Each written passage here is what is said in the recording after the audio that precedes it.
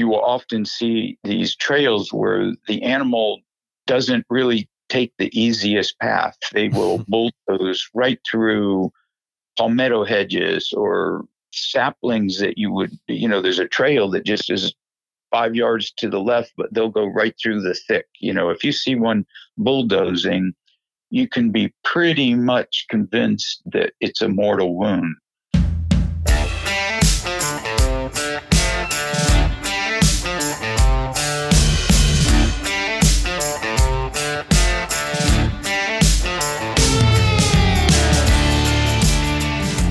Hey guys, welcome to the National Deer Association's Deer Season 365 podcast. I'm your host, Brian Grossman, and today we'll be talking with Dr. Tim Lewis all about recovering your deer after the shot. Tim's an avid traditional bow hunter and author of multiple books, including one called Tales of Trails, Finding Game After the Shot. And we dive into the entire recovery process from the moment you release the arrow or pull that trigger until the point where you either recover your deer or have to make that tough decision to end the search. And with deer seasons opening across the country, hey, this is the perfect episode to get you thinking about that recovery process before you ever release that arrow or pull that trigger on your first deer of the season. So be sure to stick around for that conversation. Before we get started, though, this episode is brought to you by our friends at Land Trust. Land Trust is a recreation access network that connects hunters with private landowners to provide access to land all over the country. You can kind of think of it as the Airbnb of the hunting world.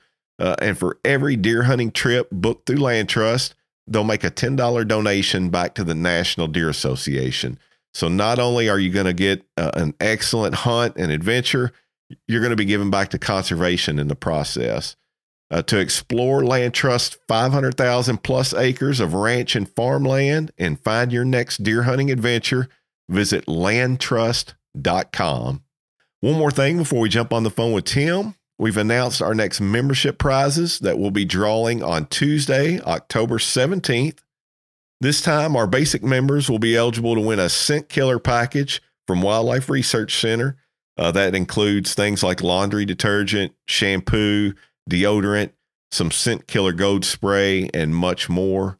And our premium members will be eligible for that prize package, as well as a $200 gift card from Lacrosse Boots.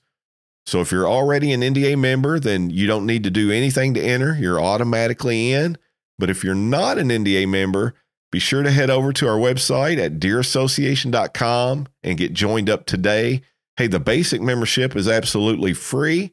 And for a limited time, you can get our premium membership for just $35. So be sure to take advantage of that.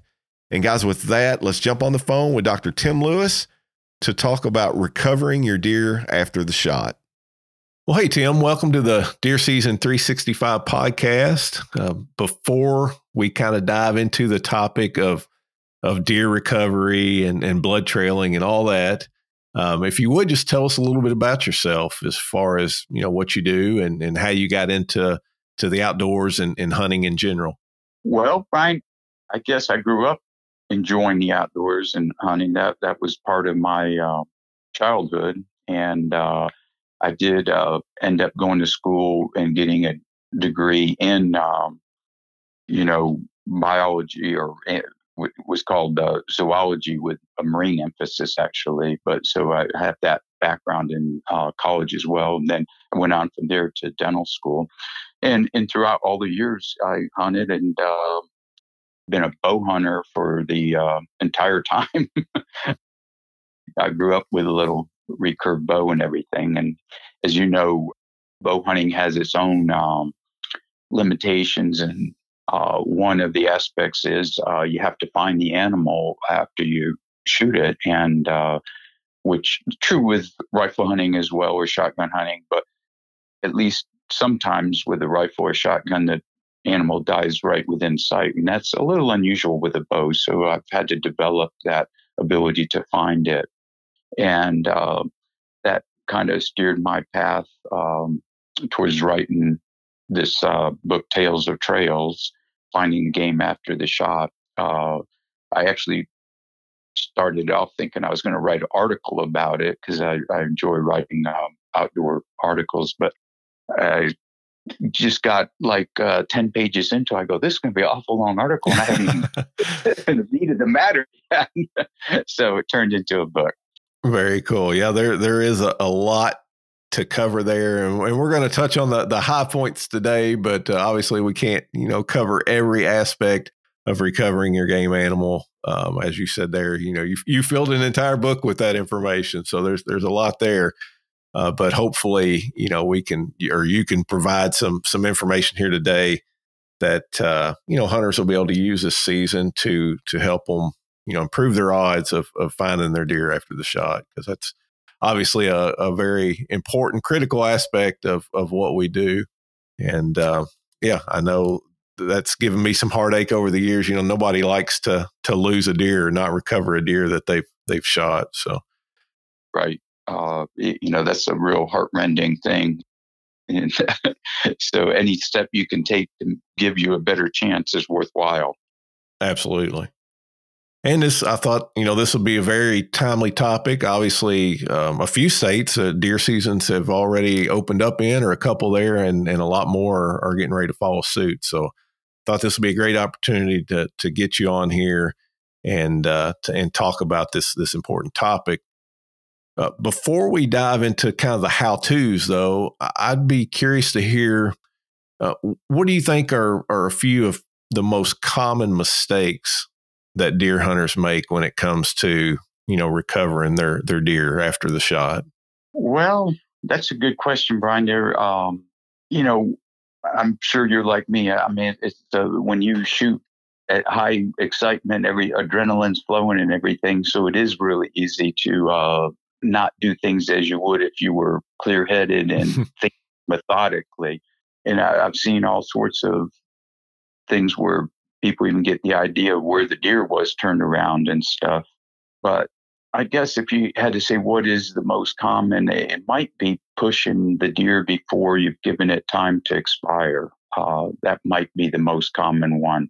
Yeah, it's certainly one that I've made, and probably the biggest mistake personally that I've made over the years is that, you get excited, you've shot this deer, and like you said, a lot of times, man, it would just, the whole shot would be a blur. I'd get so wound up, and you think you made a great shot, but you really don't know. And it's real easy to want to climb down out of the tree and start tracking without giving that deer the time that it might need to fully expire. So yeah, I'm right there with you. I know I have made that mistake more than once over my 30 so years of bow hunting, for sure. I think we all have, Brian. But yeah, if I could give people advice on that, I'd say whether you're hunting from a stand or on the ground, right after this shot, I would just stay still for a minute and take time to note precisely where you were standing, which if it's a stand, that's pretty obvious, but make note of that and try to make careful note where the deer was when the arrow or the bullet was released. And then also the exact place where you last saw the deer. And then, if you can, maybe even the last place you heard sounds of the retreat, which might not be something you can see, but it might be a compass bearing you could take. If you take and concentrate on recording those, 4 places very exactly, I think, first off, that gives you a little time to calm down and think about what's going on. But it also can come in very handy if the trail proves difficult or if you have to get somebody to help you do the tracking. Yeah. Yeah. And I wish I knew who to credit this to, but somebody, I can't remember if it was somebody I had on the podcast or just another podcast I was listening to, or who knows, it could have been a YouTube video, but I heard something really, really neat here in the last year or so. Of course, we have a lot more technology now than we ever had in the past, but they recommended immediately after the shot, while you kind of still know what's going on and what just happened, to take out your cell phone and point to the spot where that deer was standing when you shot it and take a picture. Take a picture of your hand pointing toward the spot where the deer was when you shot it. And then, you have that when you get down and you go over there and you start looking and thinking, okay, was it here or over there? You can kind of refer back to that photo and remember, okay, I was pointing over by that bush right there. And I thought that was pretty cool because, like you said, the details can get blurry really quick in all the excitement and adrenaline flow. Yes, and actually, I've never thought of that, but that is a good idea. Most of us these days do carry cell phones with us almost where we go, and that would be a good way to get a precise mark. And then, if you were doing it, it wouldn't be bad to take a picture of the last place you saw it disappear as well. Yeah, You know, anything you have that will help your memory or help you guide somebody to it. If it turns out that you're, working as a team later to find it, can come in handy. Yeah, absolutely. Yeah. And you mentioned compass there too. I mean, that's another thing that is on, or at least I know on iPhones, there's one built in. I'm not sure about Androids, but just another, piece of technology there that you likely already have that you can, take a compass reading of the direction the deer was in as well from your stand. Very good point too. You have to remind. I still carry a compass, so I should know one in the phone. But there's nothing wrong with that because phones batteries can die and phones can fail. So yeah, there's certainly nothing wrong with having an actual compass in your bag as well. Yeah, for sure. So okay, we talked a little bit about what to take note of right immediately after the shot. How long do you recommend before even climbing out of your stand to check your arrow or look for blood or anything? How much time should we give before we even start that process? That's a pretty complicated question too, in that there's so many variables. But given too much time usually can't hurt. I mean, obviously, there's occasions, if you see a thunderstorm coming and it's going to wash your blood away, you're going to need to get down sooner. But usually, waiting a little while isn't going to hurt anything, and getting down too soon can hurt your chances, especially if the animal hasn't gone far or if there's other animals with them. You see that with groups of deer, and sometimes if you get down too soon, you'll spook another deer that'll blow and run off, and that might push your animal to move further. The further the animal goes from the location, the you think of area, it's harder and harder to find them. So you really don't want to do anything to hurry that animal further away from you. I think the rule of thumb is give them 30, 45 minutes if you feel like you made a good shot. Now, obviously, if you're concerned about a gut shot or a marginal shot, you might want to give them considerably more than that. But I'd say, as far as getting back to your question, when to check the arrow, or unfortunately, you can't check a bullet, but you check the site for hair or something to give you a little more information on your shot. But yeah, I think if you waited a good 30 minutes, you can't go wrong. And then get down, look at the arrow, smell it, see if there's any sign of guts on it. Hair, you're looking for tufts of hair. That's true with a bullet or an arrow, and it gives you a little idea of where the wound was by the color of the hair, the length of the hair, even the amount of hair, especially with a bullet. If you get a whole lot of hair, it's actually a little bit worrisome about your shot because, a bullet makes a very small hole in the hide. And so you should have a small amount of hair, at least on the impact side. Maybe the exit one would have more hair. But if you have a lot of hair, it could indicate that the bullet furrowed along the skin and did not go directly in. So all those things can be considered when you get down, and then you can kind of go from there as to whether you want to keep following up the trail right then or even give it more time. Yeah. As far as you mentioned color of hair there, what's that going to tell you? Well, basically, the brown or gray shorter hairs are what you expect to cover the shoulder, while longer, whiter hair, or sometimes there's some real long gray hair on the bottom of the chest. It could indicate a real low hit. And, you know, a lot of white hair, it definitely indicates that at least one part of the wound, it may be the exit wound, came out through the bottom of the chest or the inside of the leg. Sometimes you do have white throat patches as well, so it could indicate that it's a very anterior part of the throat wound. But that kind of gives you a little bit of information on your wound. You kind of have to put that together with what your eyes saw at the time of the shot, and how the deer acted after the shot. And then you can kind of make your best decision as to where your wound hit, or whether it's a bullet or arrow, where it hit, and go from there as to what your next step is as far as timing the recovery. Let's talk about blood a little bit. And of course, you mentioned there, obviously, if you're seeing gut material or smelling, that gut smell, it's obviously not a good sign. Pretty good indication that you hit the deer, in the guts, the stomach area. But what about blood? What are we looking for as far as blood, and what, what's that going to tell us about potentially, where we hit the deer? Right. Well, sometimes you don't even find blood right at this impact site where the deer was standing.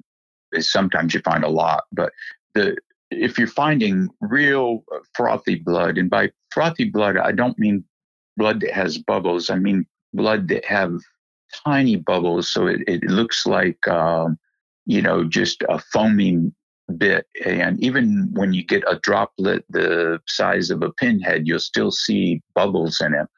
If you see that, you know you've got a lung wound, and it should give you quite a bit of encouragement. Bright red blood, or blood that spurts like a good distance, is indicative of a wound that either involved the heart or the great vessels that lead from the heart or enter the heart there, and or maybe even the aorta going back, but it means it's arterial blood. And it also would give you the feeling that, you could probably follow very shortly. The gut smell you mentioned, or the bits of guts, it can be very discouraging, but at the same time, keep in mind what angle the animal was at the time you shot it, because you could go through the heart or the lungs and still end up hitting the paunch as well. So if you look at a diaphragm on a deer, it curves, and the paunch really comes up towards the front of the deer, well past the trailing edges of the lungs, where the lungs get thinner and extend back. That paunch is up in there, so it's easy to hit the guts and still double lung a deer. That's interesting. And then what about, if it's a liver hit, what am I going to see? Well, again, you may, a liver hit, the chance of you seeing a lot of blood right at the site is probably slim. You could see it. When you do start finding the blood, you would expect it to be less likely to spurt or spray. It's going to be thicker, and usually it's darker. The trouble with wounds is they don't just hit one thing. Right. Hit the liver, and so it's also probably, it may have hit some lung, or it may have hit something else. So it's not like there's a standard look of the blood and you go, oh, there you go, it's liver. But you can kind of draw your conclusion, especially if you're getting some blood and you're not getting a lot of gut material. It could be a liver. The liver is a very painful organism, painful organ to, it's got a lot of innervation. And so it's very typical for the deer to react with a hunch, like you often see with a lot of the gut wounds. So you may get more information by the way the deer acted after the shot than by the blood you're finding.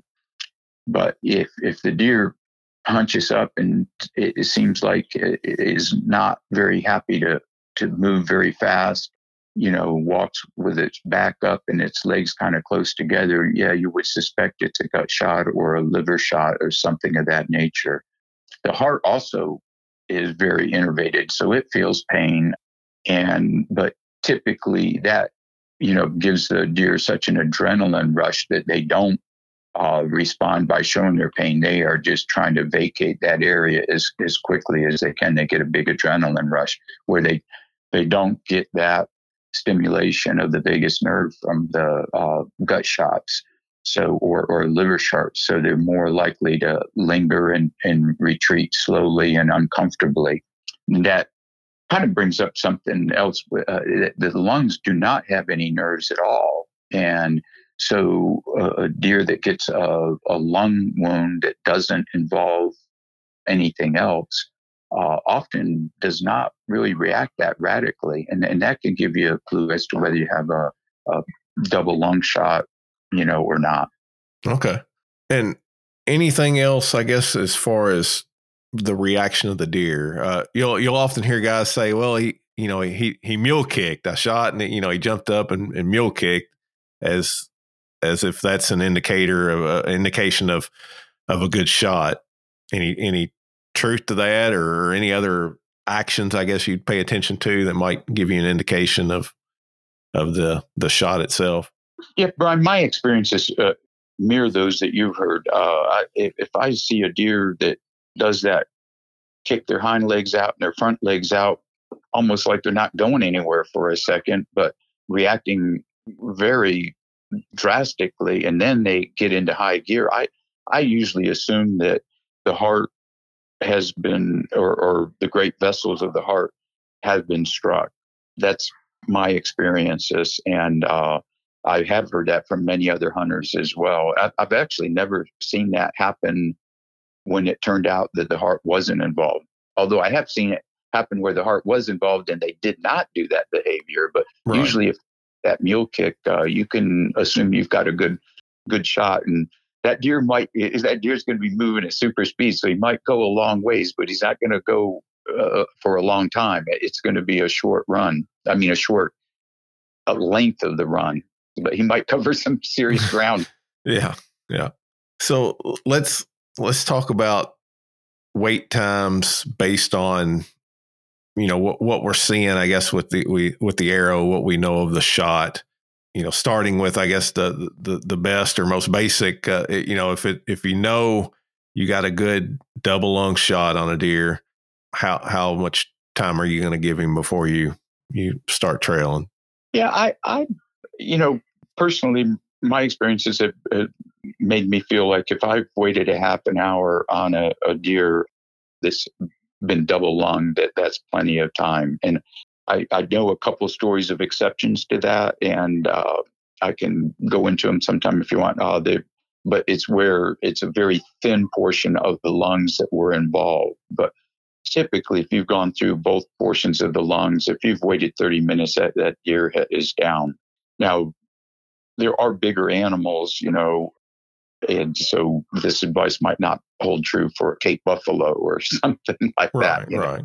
But for a deer-sized animal, I'm very comfortable taking up the trail after 30 minutes if I'm very, very much convinced that it's a double lung shot or double lung and artery shots, because they're not going to make it that far. I think after you look at the arrow or look at the place where it was with a bullet, and then maybe follow a little ways of the trail and get a feel for how much blood there is and what the blood looks like, you can kind of make a decision. If it's a lot of blood flowing freely, and especially if it's spurting, a half hour, 45 minutes is pretty good for a lot of different wounds.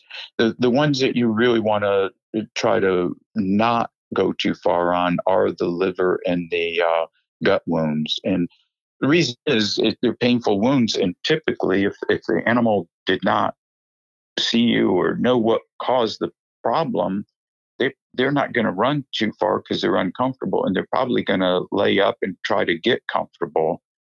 And those wounds don't always bleed a lot. So the further they go, the harder your trail becomes. And if they've laid down within 75 or 80 yards and you don't disturb them, there's a good chance they're going to expire right where they're laying down. You just give them enough time.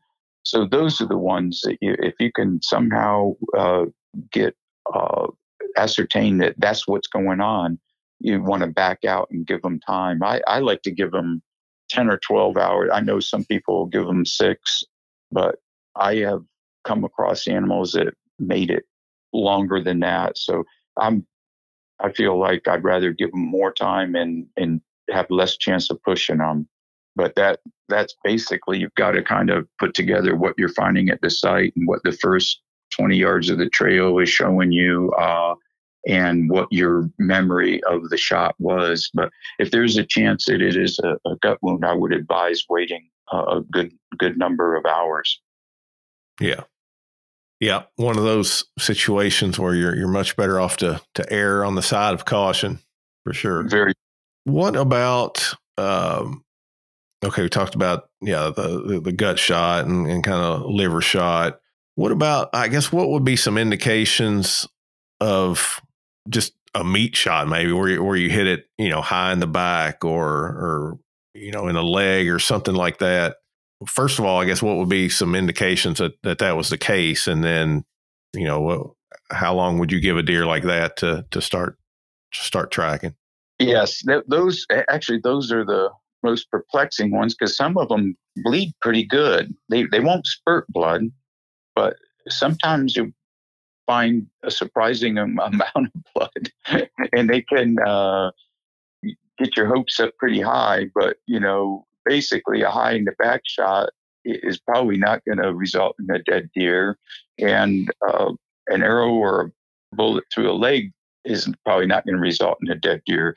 But I'm not sure you're going to pick up on that by the blood trail right away. I should back up a little bit, because we mentioned the good shots. And if you do hit the heart or the great vessels of the heart, you will often see these trails where the animal doesn't really take the easiest path. They will bulldoze right through palmetto hedges, or, saplings that you would, there's a trail that just is 5 yards to the left, but they'll go right through the thick. If you see one bulldozing, you can be pretty much convinced that it's a mortal wound.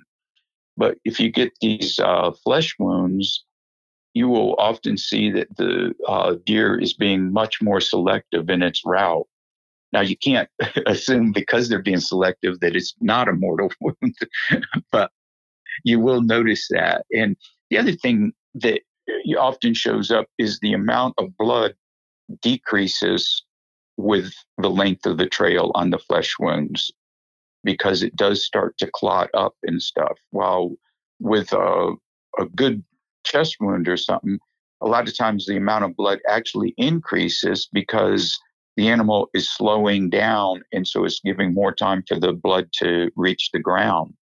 But with a flesh wound, a lot of times you'll see the space between blood drops starts getting longer and longer, and that can be an indication that you just have a flesh wound.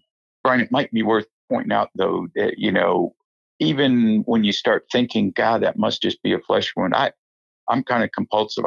As long as I can find one more drop, I keep trailing, because I've been fooled enough times that I know not to assume that just because it looks like this is a flesh wound, that it has to be that case. Right. Yeah, absolutely. And we'll get into that here in a few minutes, as far as kind of, when to know when to pull the plug. But before we do, now you mentioned a couple of times as far as spurting blood, like if you have a heart shot or one of the main aortas, what's that going to look like actually on the trail? Is it, just extending out kind of both sides from where the deer is traveling, or what's an indication that it's spurting blood? A few things. Sometimes it will do it on both sides. Sometimes it's on one side. It depends on how open the wound is. With a bow, a lot of times the archer will actually see it, because when the arrow enters, there's been times where I've actually flinched because it looked like something was shooting back at me, but it's this big red thing splashing out as my arrow went in, And so when you see that, you know.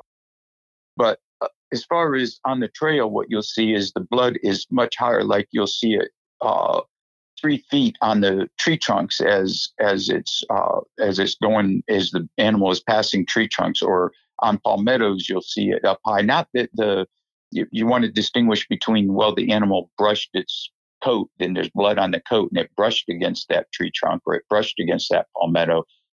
But when you see that it's sprayed against the tree trunk or sprayed against the palmetto, that would be a good sign of spurting blood. And what you said, the distance from the trail the animal is running, if it's 3 or 4 feet to the side, that's a very good indication of a spurting wound, which means an arterial hit. Okay, gotcha. So what if we've shot, we think we've made a good shot on this deer, and we get down and we go over there, and maybe we can't find our arrow, can't find any immediate sign of blood right at the point where the deer was standing. Kind of what are our next steps there? Well, you're saying that you've waited, you've got down, you looked around, you can't really see much sign, and you've waited your half hour or 40 minutes or whatever. Is that correct? Right. Yes. Yeah, I think I would kind of poke along the trail at that time. I would start looking towards the last place I saw the deer and look for any sign. We call it blood trailing, and it's ingrained in hunters. It's in the literature. That's what we think of. But really, what we're doing is we're looking for any sign of the animal. Blood is so nice because it does tell you so much, and it's so easy to see when it's visible. But we're hoof prints, or sprayed up dirt, or if they run through mud, sprayed mud. The upturned, if there's ground vegetation, like say blackberry briars, the upturned white undersides of it, all those things are indications of an animal's passage, and so I would probably try to progress the trail along towards where I last saw it or where I last heard it. Should caution there too, because it's real easy to kind of mess the trail up with your own passage. If you are looking for like a rock that's displaced, or a tuft of grass that's been bent down, or like we were talking about underside of blackberry briars. Well, as we walk through, we're creating all those things too. So you want to take caution not to just bulldoze around and kind of ruin what subtle signs might be there. But I would try to advance the trail, because especially with archery wounds, a lot of times you get very little blood for the first 30 or 40 yards, and then it might turn out into a wonderful trail that's easy to follow. And if you've progressed past the 2 points where you last heard the deer or saw the deer, and you still haven't found anything, then you've probably got to put your thinking cap on and decide just what ways you're going to pursue to recover the deer, whether you're going to enlist some help from friends, or do you know somebody with a tracking dog, or are you going to try to, do circles around? There's a few ways you can employ to find down game when you don't have a trail, and I can run through them, but do you want to put more onto what I would do right then if I didn't find blood? Yeah, I mean, we can work right into that. Just if you're not just absolutely not finding blood, what are kind of our options from that point?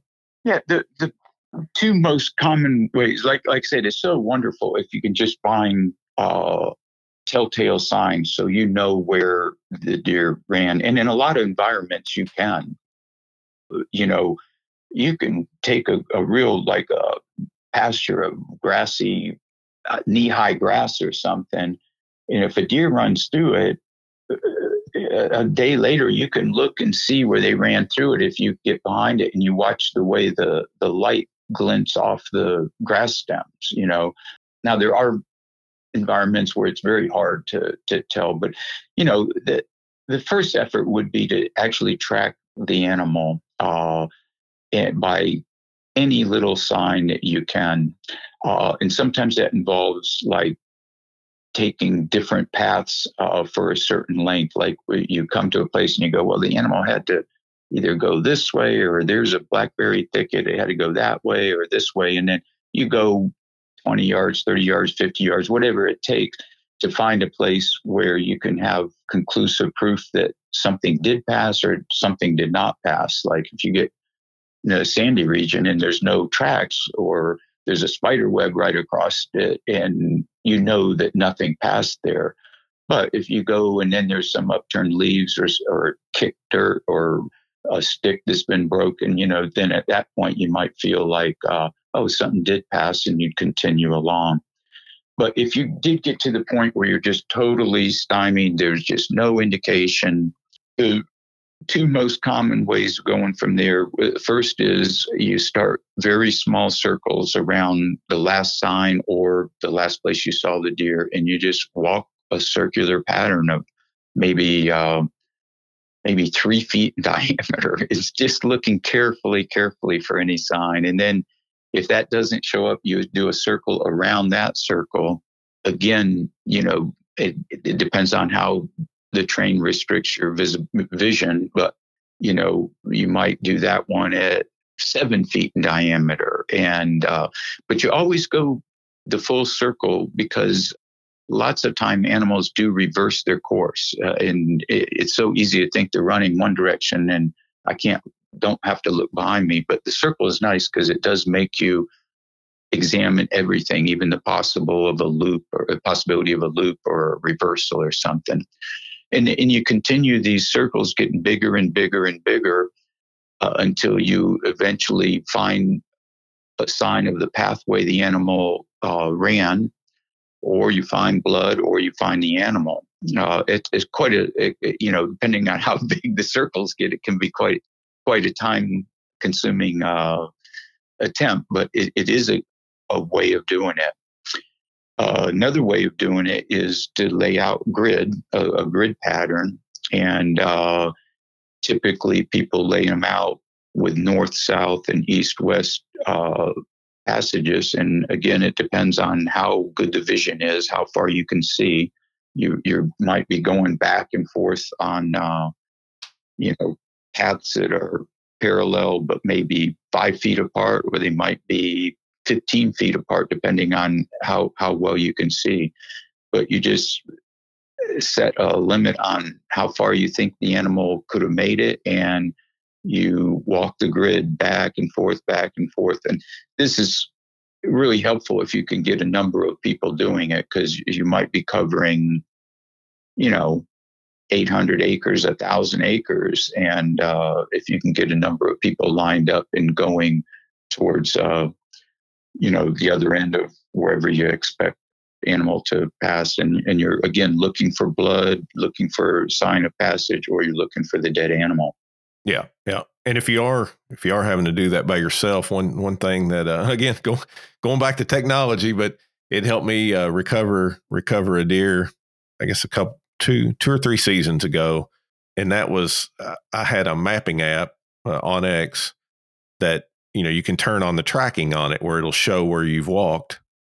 And I did the grid search like you're talking about there, but I left that tracking part of the app on so I could see where I'd been.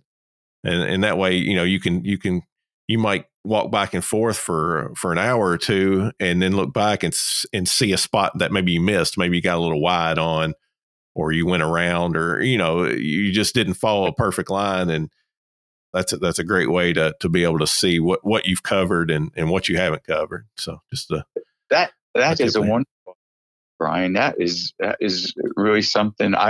You can tell I'm not much of a tech person. I don't in those terms. I'm always thinking of taking my compass out and making a line, but you're exactly right. The terrain often steers you. I have done it with the compass and found out that because of how thick something is or the angle of something or water, I get steered repeatedly away from one certain area Yeah. and yet show up like crazy on that app you're talking about. So yeah, that's a great idea, a great point. Yeah, and I'll use it the same way. Shed hunting in the spring, I'll Oh, wow. do grids through an area and then look back and say, okay, well, I missed a couple spots here and there, but yeah, just something else to keep in mind. But Yeah. All that tech isn't bad, is it? no, not always.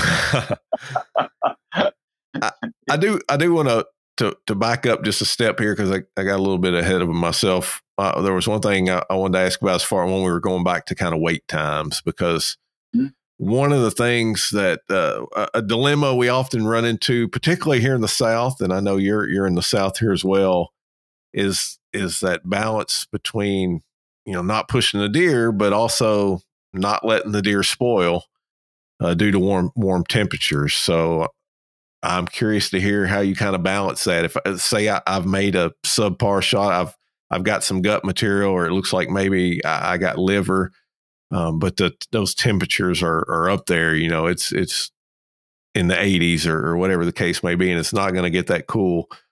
How do you balance that between giving the deer plenty of time and waiting until, even if you do find it, it's going to be spoiled? Yeah, that's a hard question, and that is a hard balance to achieve. I believe it or not, I have never had a deer spoil on me. I'm in Florida, and it is warm temperatures, but I think our deer are smaller and they don't get the winter coat that your northern deer. Because I've heard of so many people having deer spoil up north, so it's like the opposite of what you would think, But our deer are thin and small, and I have left them overnight, many times, and found them the next day, and never had one go bad. But gut wounds are different because what happens is the way a gut wound kills an animal is bacteria from the gut cavity gets introduced into the bloodstream, and it's getting pumped all through the bloodstream, including to the muscles. So when there is a gut wound, the bacteria that cause meat spoilage have already been introduced to the meat. Usually your meat is protected by skin and everything over it. And so the bacteria don't have access to it to start, breaking down and spoiling the meat. But with a gut wound, you are pumping, or the animal is pumping bacteria right into the muscle. So they have a head start on spoiling. So your point is very important. I still feel like the last thing you want to do is push that deer, but I also feel like I would smell the meat pretty carefully if it was a gut wound and I did wait the 12 hours. I would smell it and see what it smelled like, and I'd be less likely to age that deer for, we usually hang our deer and age them for a couple of weeks before we butcher them. And on a gut wound that had been out for 10 or 12 hours, I'd be very reluctant to age it more than a few days. Yeah. I might not at all. So I don't know if that's a clear answer, because it would depend on what, the wound looked like, and if I thought I got a lung as well or hurt the diaphragm as well. But I still feel like if it was just a gut wound and didn't get any lung or diaphragm, I'd be very reluctant to take that trail before 10 hours just for fear of pushing that deer. Right. Yeah. Yeah. And well, or for one, yeah, I don't think there's no perfect answer to that anyway. So yeah, I just kind of threw it out there. I wanted to hear what you had to say about it, but yeah, it's a tough call regardless. But yeah, I think one thing you do have to keep in mind, or I have to kind of remind myself is just because you've waited 10 hours to go recover that deer, it doesn't mean that deer's been laying there dead, starting to spoil for 10 hours. He might have taken him 8 hours to finally expire. And you might be finding him just a a couple hours after he actually, dies, and not that he's been laying there dead for 10 hours. So Exactly. That's exactly the case. And that's the whole reason you're waiting, because there's a good chance he didn't expire. Right. Yeah. Yeah. So if you're blood trailing a deer, you've given it what you thought was adequate time, you're blood trailing the deer, but you end up bumping it. Either maybe you see it jump up and take off, or maybe you find an area where you could tell it had recently been bedded. What's kind of your strategy from there? Do you continue to track? Do you back out? How long do you back out for? What would you do in that instance? Trying to a few variables there. If you're in firearm season and you are carrying a firearm with you, you might very well want to continue tracking with the thought that you'll get a shot in that can put the animal down, because you don't want it suffering longer than it has to. Again, it depends. If you're trailing through stuff where you can't see 10 yards, the chance of you getting within shooting distance of it isn't very good, because it's going to hear you coming. But normally, if I'm bow hunting and I push something up, I back out and I give it more time. And again, how much time depends on what I think of the wound. But typically I would back out and give it more time. I guess at what point do you recommend, bringing in, like a deer tracking dog? Is there? I'm a dog, and I'm fond of dogs now. They are wonderful as far as finding a deer. They are wonderful. I mean, it's great relying on your own skills, and I like to try to develop woodsmanship skills. And I did do that, I don't know, 30 or 40 years without help. But now the last, I'd say 20 or 19 or 20 years, I've had dogs, and it's just amazing what advantage that is in finding game. So, obviously, if a trail is easy and it's kind of fun to learn by following it, it's worth doing it. But if it got really hard and you had access to a dog, I don't see any reason why not to do it. It really is going to increase your chance of finding the animal. Yeah, and I'm all for any thing you can do to increase your odds of recovering an animal. Yeah, I'm right there with you. Now, I do believe what you said there, that everybody should, every deer hunter should learn to blood trail, learn that process of tracking or trailing a deer and recovering it. But yeah, why would you not take advantage of a way? If you're having problems, you can't find the deer. Yeah, I'm with you. I don't see any reason why you wouldn't want to bring a dog in, providing it's legal, which it isn't. It is in most states now. I'm not sure what the number's at, but yeah, most cases you can do that, and yeah, I think that's a wise thing to do. Right. I think there are varying regulations in the states as far as whether the dog can be off the leash or not. A lot of states, the dog must be leashed while you're trailing. But yeah, you'd have to check with your own state. But yeah, if it's legal and you have access to a dog, it's just amazing what they can do. And I mean, even after thunderstorms where the water is pooled up and flowing even on level ground, you go, how could I ever find it? And these dogs just sort it out. It's just absolutely amazing. Yeah. And I mean, I've even heard stories of dogs finding deer, days after the deer was shot. So it's not something, that necessarily, if you don't get it out there right after that, that's, you're not going to find the deer, or the dog's not going to be able to find the deer. So. Yeah, the dogs, incredible variety of dogs too. Almost all of them have great noses, but some of them are better than others. And I think some of the bloodhounds can, when you talk about trailing days later, they call that a cold trail. But I think some of the bloodhounds can trail something 5 or 6 days after, depending on what's going on in the interval. But Right. I've got I've had a few labs, and I have a lab now and a working cocker, and they can easily trail a deer a day later. If somebody calls me and says they had trouble, they couldn't find a deer, and we get on it, 20 hours after the person shot it, they can follow that trail without any problem. Well, we often hear generalizations about wounded deer, especially like gut shot deer. You'll often hear, well, they'll head to water. Look, search the water. Have you found that to be true? And any other, I guess, common behaviors that you've noticed of wounded deer? Brian, as far as water in Florida, it's everywhere. True. I have not noticed that they head to water. I did have a friend shoot a bear, and I looked for that bear for a good while for him. And it was in Colorado, and it was very dry and very little water.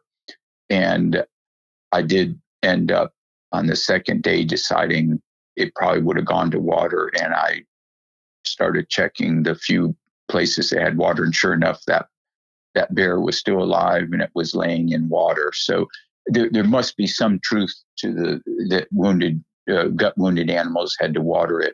There must be some fact to it. But in Florida, I've never been able to see that distinction. In fact, I don't think I've ever found a gut wounded deer in water. So, I found them very close to it, but never where had submerged themselves. Yeah, as far as anything that you could say is a generalization, there's more exceptions than not. So I wouldn't say that. But the things that I've noticed is the one I already told you. If you see a trail that just bulldozes through the worst stuff when there's an easier route nearby, that's almost always a very lethally or mortally struck deer. The other things I find that most deer run in a curving pattern. It may be an entire loop. They might do a whole loop and fall right back near your stand, but it might be just like 2/5 of a loop. But if you'll notice, a huge number of them have a definite curve to one side in their flight pattern. And again, it's not a absolute. You don't want to think that, that's going to happen, but you'll see it quite often. And another thing you'll see quite often is a very small loop right at the end of the trail. A lot of times, when they've only got another 15 yards to go, and that they can push themselves, they'll loop around. Sometimes that loop is so narrow, it actually just is a backtrack on their own trail. But that happens fairly frequently. In fact, if you look at a number of trails, you'd be surprised how often. You might not even notice it because some of the loops are so small, but you'll see that quite often. There's probably a few more. I've again, hunting in Florida, I don't know a whole lot about uphill and downhill, but I do as a young person being exposed to the idea that wounded game always ran downhill. But I have hunted in Colorado quite a bit, and most of that, some of it was that was with mule deer, but most of it was elk. But I definitely could not find any correlation between whether they ran uphill or downhill with the wound. They just ran. So I don't know that has any truth to it. Yeah.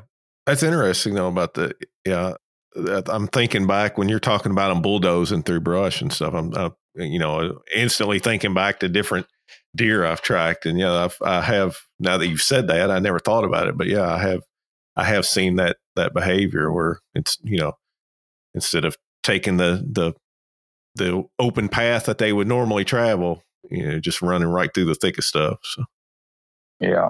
So I guess, I'll go ahead. I was just going to say, when that happens, I usually get a very, sure feeling that I'm going to find that animal. Yeah. Well, I guess we come to the hard point of the track here, and that's at what point do you just have to call it and say, either this deer is going to live or I'm not going to be able to recover this deer. I mean, how do you finally, aside from hitting a property line, I guess, that you don't have permission to cross, how do you make that call? Well, as I told you, I'm kind of compulsive with my blood trailing, and as long as I can find any sign, I just keep pushing. It might be a little pinpoint of blood, or in some cases, it's a speck of dirt that's been pushed up on a leaf, or something. But if I go hours and hours and I can't extend the trail another yard, and that's including all these techniques I mentioned, as far as like trying different possible routes that they may have taken and ruling them out, or doing the circular pattern or the grid pattern, and I can't do it. I will eventually say, no, man, I've lost this deer. Now that's not true with dogs. I'm talking about before dog days for me. Right. But it takes a lot to discourage me, and it also depends a little bit about the wound and how sure. If I was from the get go thinking, God, I hit low, that just went through that leg, it didn't even get the chest. Well, I'd probably, if I followed to the last blood and put another hour in, I might feel like, no, that's right, I didn't get that, But if I feel like it's a good wound, I might even come back the next day and say, where did I go wrong? And put a little more time into it. And it is amazing how often I have found things that I kind of had mentally given up on, but just out of compulsion stuck on the trail and ended up, oh my gosh, I did find it. The trouble is with dogs, because a dog can follow that animal forever. you know, Even if it's not wounded, you nick it in the leg and it quits bleeding, a dog can keep on that trail. And so you do have to sometime just analyze what the blood's looking like, how long it's been since you're finding blood, and how the animal's behaved. If you jumped it up, how did it run? Because you do have to pull the dog off, because you don't want to just keep pushing some poor animal that isn't even has a serious wound. Right. I have more problem now trying to decide when I should follow up with a dog or not. Well, to kind of wrap things up, I guess let's just kind of, circle the wagons here and wrap things up with just a few key takeaways here, or best practices for recovering their deer. Maybe maybe they're going into their first deer season here. Can you just kind of, summarize some of what we've talked about in just a few tips to help them avoid some of the more common mistakes? Yeah, that sounds like a good plan, Brian. What I would go back to the first thing we talked about is when the shot happens is when our excitement's the highest and the easiest time to get confused about things. So I would take a moment to compose myself and really pay particular attention to exactly where I was, exactly where the deer was when I targeted it, and then the last place I saw its retreat, and then the last place I heard its retreat. I would try to memorize those, or as you pointed out, get it on camera. So then after that, I would try to give it some time. And for a good shot, I think 30 minutes is plenty. If there's any question about the shot, it might be a little longer. Then I would evaluate the sign at the site of the shot and make a plan from there as to how to trail it. And if the trail is not blatant and not real easy to follow, depending on my skill level, if I've got a lot of experience, I might want to pursue it on my own. But if it's a difficult trail, it's not a lot of blood, and I don't have the confidence, I would at that point maybe try to enlist some help.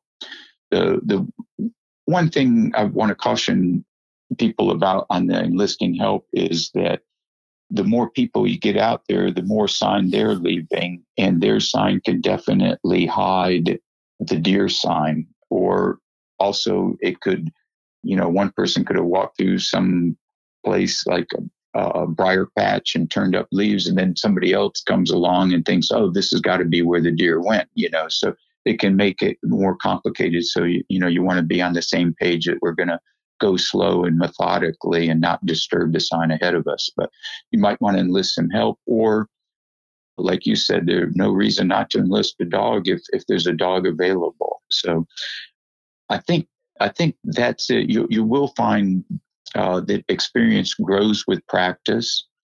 I have a couple suggestions for people that are wanting to increase their ability of tracking, and that is tracking animals that aren't wounded. In the summertime when you're scouting and you come across some deer track, or a hog track, it's kind of fun to just try to follow that unwounded animal as far as you can, which might only be across the sandy creek bed, but might be you could piece together the trail over a couple hundred yards by looking at the way the brush has been moved or disturbed or grass is bent. And then lastly, I would like to suggest that people developing their tracking skills employ a tracking stick, which we didn't talk about, but it's just something. It can be a broom handle, it can be a piece of PVC, it can be just some sort of stick you break off out in the woods. But if you mark on it the stride length of the animal, as long as the animal keeps going that same speed, the stride length is going to stay the same. So if you've marked where the hoofs landed and then the next hoofs landed, if you then move that stick to the further hoof mark, the next hoof should be on an arc somewhere where your other mark is. And by doing that, you really limit the area that you have to be looking for the tracks. Instead of looking everywhere, you're looking on a very defined arc. And that makes it much easier. It also makes you very aware when the directions change. And it makes you aware when the speed changes, whether the animal is sped up or slowed down, which usually if the animal is slowing down, you can expect that it's getting closer to either expiring, or maybe it's about to bed, or maybe change directions. So that would help a beginning tracker, or really it helps even us experienced trackers. I think it's a good way to improve your tracking skills.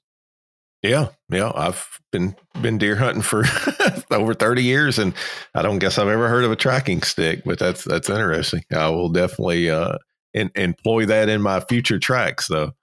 It is very helpful. It's very helpful. It's another thing to carry or something. But like I said, a lot of times if the stride isn't exceptionally long, you can find a sapling or something and make it on the spot.